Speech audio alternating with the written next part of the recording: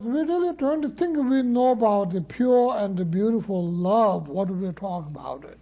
The love, we sort of hang on and attach to it. So what we experience is mostly attachment rather than pure love.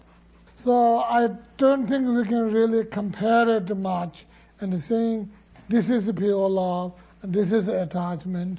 I mean, by words we can put up.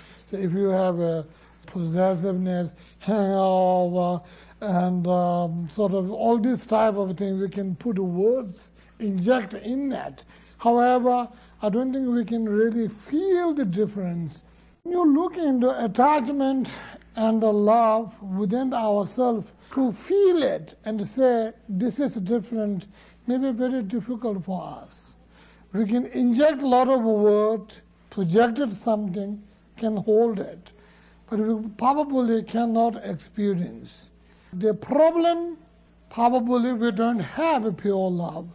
Every love we have, somehow, another way, attachment comes into it.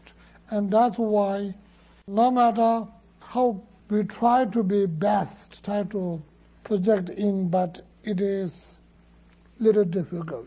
But then you don't have to feel bad. Every love, you don't say, well, I have a great love, but it is attachment. Don't have to feel bad, because attachment is something very difficult, very hard, and the glue of samsara. However, attachment is something which you can also use it for a developed person, like the bodhisattvas will use attachment as a sort of a tool to help other beings. There's a good part of it. You may like to say that is not really attachment, that's love. It's not necessarily. You know, the bodhisattvas who have not really reached at the third stage of the path, who are not really in contact with the emptiness, might not have overcome the attachment. So their love, this is going to be big trouble. I'm buying trouble for myself. Okay? So the basis of compassion, the other side, basis of the body mind. So then you may probably raise questions, say, is this attachment rather than love? We call it. I mean, can be used both ways. So attachment is bad as well as there's a lot of good parts can be used. And particularly in the Vajrayana part, attachment can be used as one of those methods and a way how to be developed. In the Dakini's song, you have Dengzi Jungme Namje Dengzi Punga Soji Kunya Tongwa Da Tsenyi Zhungda Soji Jebai Jujeba Yoro Yitzimbrunzu. If you read the last word, the last Dengzi Jungme Namje Dengzi Punga Soji Kunya Tongwa Da. As the swarms of bees gorge themselves on the honey essence of the honey flower, may the perfect lotus expand completely and satisfy all beings with the taste of essence. So that is, I mean, I cannot talk to you detailed, right?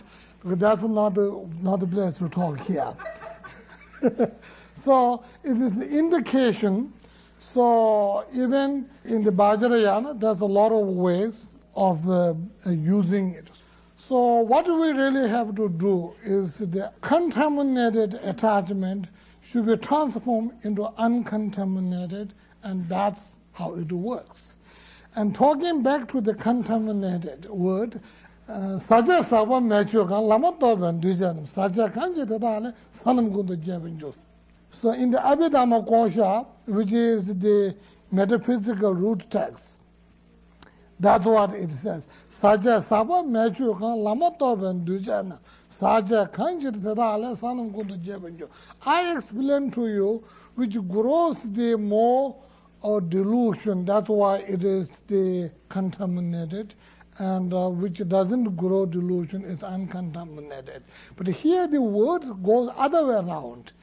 And the contaminated delusions will make the delusions grow. I mean, it comes the same way, whether you put this way or that way. But the word exactly said the other way around. Saja sabo mechu kan lama toben dujanam. Saja kanji tadala sanam kundu jebanju. And in this it is rather restricted. It says any of our ordinary human mind functioning, if we don't reach the path, will probably is contaminated. There will be no uncontaminated on any ordinary level, the person who could not obtain the path, whether it is part of accumulation or action or seeing or meditation or normal learning, whatever it is, any path, until you reach that, it is contaminated.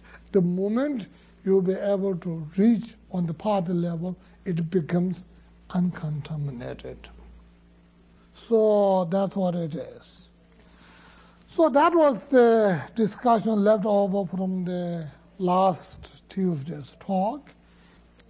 What we talked about anger, I basically mentioned it is the mental aspects, holding it sort of mind to get back to that particular whatever it is. We basically keep on thinking the object of the anger has to be a sentient being, somebody with a life and all this. That was, I think, everybody will think, we will think. And we get angry, hit the wall, probably we think there's no non-virtuous and all this. It's funny, it stuck to me in the afternoon today. I was reading Tsongkhapa's Lamrim Chenmo. I sort of looked through a little bit. And he used one word. It says, whether it is a sentient being or non-sentient being, doesn't matter. He goes, the reason, just I glanced at one word over there. So I didn't see it, any reason or anything what he says. But when I'm thinking carefully, it does make sense. Why? Because anger affecting the individual, whoever's getting angry, rather than to whom you get angry. So what anger does is the smoothness of mind get destroyed, and it's become unsmooth and rough and almost mean. So the effect goes to the individual. So whether you are angry to the table or whether you are angry person sitting across the table. So effect of that anger, what experienced by the individual will be, you may have additional thing by getting angry to the being because you are hurting the being or you wish to hurt another being. So that sort of have different effects. But anger as anger itself, even if it's not a sentient being, it has effect to the individual. So therefore, getting angry to a wall or table could probably have effect to the individual. Though, like normal teachings, in particular the normal lamrims, we talked about it. If you're angry with these people, you lose this much virtuous and non-virtuous and all this and that. Sort of, that is a different subject. I think it's different. And when you look at it as anger, as a binatural, even you get angry with the non-beings, other than sentient beings, I think it will have the same effect to the individual.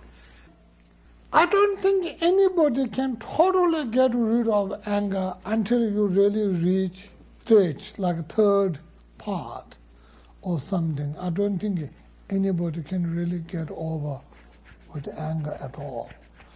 Of course, anger will be weakened and you will be less angry, and there's a lot of improvement come. As you, probably many of you have experienced, somehow, whatever it might be, somehow people who get angry number of times, or rather I should say angry persons, when he comes in contact with us, somehow that have effect. I have seen it with my own personal experience, and I'm quite sure many of you have noticed yourself. Without realizing, without knowing, somehow it has a lot of effect. I only hope, I'm crediting that, not to me, but I'm crediting that to the blessings of my gurus and yidams and deities. So that sort of happens a lot of times. So though anger is very, very difficult to get out of it completely. Third, pride. Pride is, of course, everybody knows what pride is. And of course, American life will also emphasize to make you proud. They emphasize more to make you proud. And I don't know. I'm going to say what I know, okay? I'm sorry. I'm not going to touch something which I don't know. So I'm going to touch what I know. And I'm going to go according to the Buddhist background. Pride, what we're normally talking pride, this particular pride, there may be a slight difference. When we begin to discuss this, you will see it. Here we are talking not an ordinary pride, or pride that you think, looking at yourself and appreciating and making yourself feel proud of things, what you do or what you did it or what you're doing. But this is some slightly different. This is some kind of not only taking pride of ourselves, the individual self, but also looking down on the others. So, like, let's say, people get pride for no reason. Oh, my car is better than yours. So, sort of look down on the other one. So, me, of course, better person than all of you. People think that way, a lot of people. Because I have more discipline, because I have more quality, I have a better behavior, my voice is better than yours, I can act better than you do, I can say things better than you do, I can make a difference to the person better than you do. All this sort of thing, we're using reasons and looking down on the others. I think it's more not that of a product of your own qualities, but using your qualities, whether you really have it or you don't have it, or you think you have it, or you actually have it, whatever the reason might be. Using that and looking down on the others. That particular pride we are talking about it.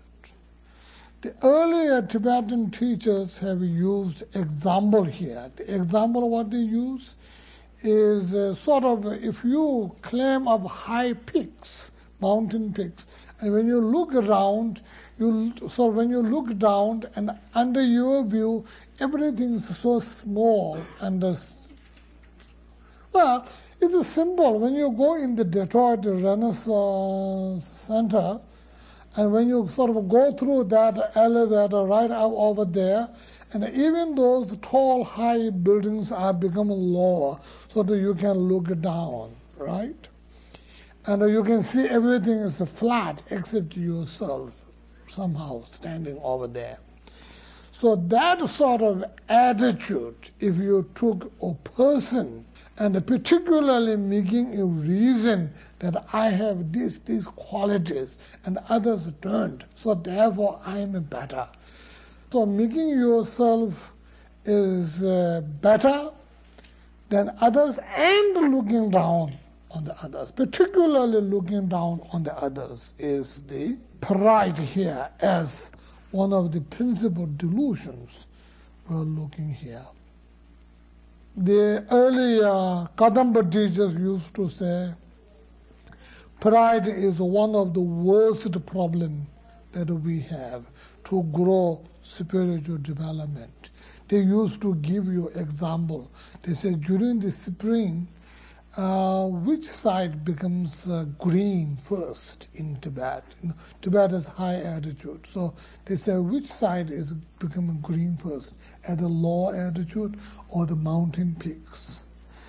So the mountain peaks will not become green soon because it's cold up there, right? The pride will make you like that. They also give you example. They said the pride will be look like a peak of something pointed. And if you want the quality of water to be remain on that, in the pointed areas, the water is not going to remain. Water is going to drop down. And wherever there is a little holes around, the qualities will remain in that. And also they use example during the autumn period when you're collecting the harvest, and the stalks which carry a lot of grain doesn't stand straight. It is sort of very heavy and it's sort of bowed down, doesn't stand straight. So these are the examples they give you. So what does the pride do is the pride really disturbed individual to develop their spiritual development. And that is basically about that. And then within this pride is very interesting. If you look very carefully in this, people get hurt, that's the word, because somebody said something, or because somebody looked you, give you a different look, or some words that you heard, you hear, and then you get hurt. And that is very common with us. All the time we see or we experience ourselves, right? Or I was hurt so much. You know, people you go around with your companions and all this, say something and you get hurt, right? And what is really hurting? Not the individual pure being. But what is really hurting is your pride. The pride is the one who's hurting it. If you look very carefully, the individual pure being is not get hurt easily that way. But the pride within us get hurt. So it's become painful. And you almost, you can't take it, the pain. First you try to bear it. After some time you can't bear it. You burst it out or do whatever. So a lot of those, what we used to call I Rinpoche, if you remember this word. The normally I Rinpoche, the I, the precious one, gets hurt. So it's not necessarily the individual being is get hurt. The being is the pure being. So at this time, what's really happening is the mental faculty of this pride is suddenly popping up like a toast out of toaster, pops up. So then you see, look, I've been insulted, I've been sort of pushed down, I've been looked down, or whatever, any excuse that you can get it, and make everybody, including the individual self, miserable in the period. And the individual can go on and on and on, and people get, then all this our normal emotional problems arise, and all of them is the pride, which is one key, what is doing it. individual being is pure being. So if the pure being, no matter. Let me tell you one thing, okay? Let me tell you one thing. Normally, my way of doing it, I will always say, I don't know, I don't feel, I don't know all this, I am the person not to know. I sort of put myself down all the time. That's what I do normally. Here I'll tell you one thing. If the pure being comes into direct contact, doesn't matter whoever says what. If somebody says, I got 2 homes, I don't care. I'm not going to have 2 homes because somebody said so. It's not going to make any difference to me. If somebody tells me, you're ugly, terrible, fat, right? As Alan wrote some word here, what is it? Fat llama punch, junkie, 2 blocks away from his hotel. That's what happened to me in Holland some time ago, a couple of years ago. I was walking through a hotel out there. Really true. I was just walking through, and 2 guys chased me up, and I sort of ran up a little bit. Then there's a block. I can't go anymore. So these guys told me, take out your wallet. I have $1,500 in cash, so I have that. So I have an inside pocket. He was touching on my back pocket, but so then there's no more. I ran up quite a while, and there's no more I can run. So sort of I looked through whether they're carrying any knife or weapon or not. And then I said, better I hit them before they hit me. They're going to rob me because I can't go anymore because the house is standing there, I'm touching here. So I hit with all the strength, whatever I have. And the guy fall down straight away. And so that's what happened. But I'll tell you, I was not angry at all. That's true. I was scared a little bit. I'm scared. I'm not angry. And then I was feeling sort of what to do, He didn't get up. I remember the second guy, I sort of looked and he ran away. That's okay. So Alan says, fat llama punches junkie at 2 blocks from the hotel. So anyway, so it doesn't matter. So whether you call, that's what example. Tell me in front, hey, you're a fat, ugly looking llama. Okay, fine. Doesn't matter. It doesn't make me thinner, or it's not going to make me look better, or it's not going to make me look worse.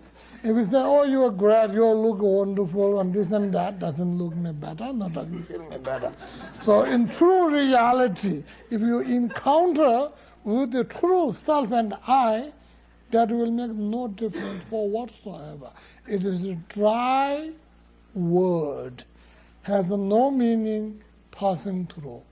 So no matter whoever tells you, you look like a pig to your face. If he tells you, you're not going to become a pig.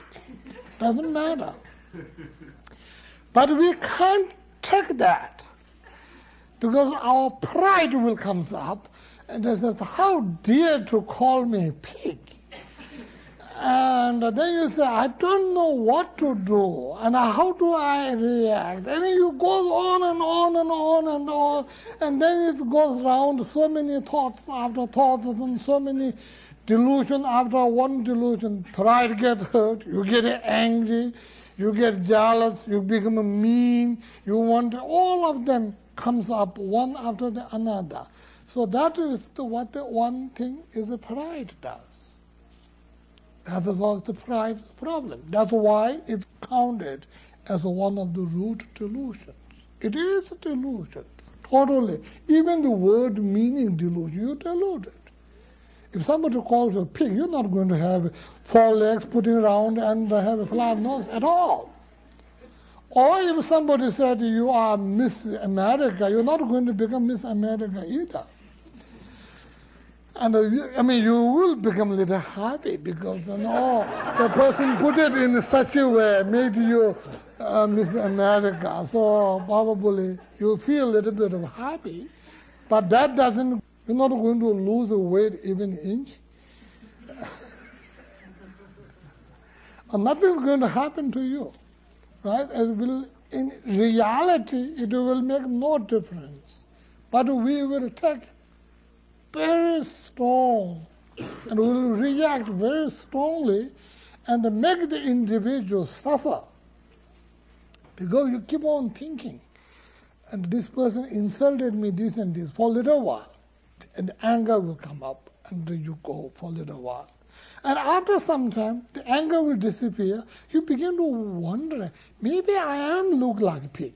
Do I? So you go and look up again on the mirror or something, and then you see a lot of faults on yourself, and this and this and that, and all this. Even those, what I call chopsticks, people will so thin, the chopstick type of people will say, I'm putting up weight here and there. So that's exactly what happens. Pride. When you say, I've been heard, that is the language I heard a lot of times. I've been continuously hearing. I've been heard. When I turned to know the language beginning, I really thought, first I thought heard is somebody hit somewhere, and got something hurt, And then you begin to look, and the hurt is you hurt inside, not outside. Not the physical body, but your mental body was hurt. So the mental body which is hurt, the hurting one, is not the pure being. Pure being, wonderful nature inside is not going to be ugly at all. It's not going to look like a pig at all. But only the pride which reflects that particular words and the words what you say.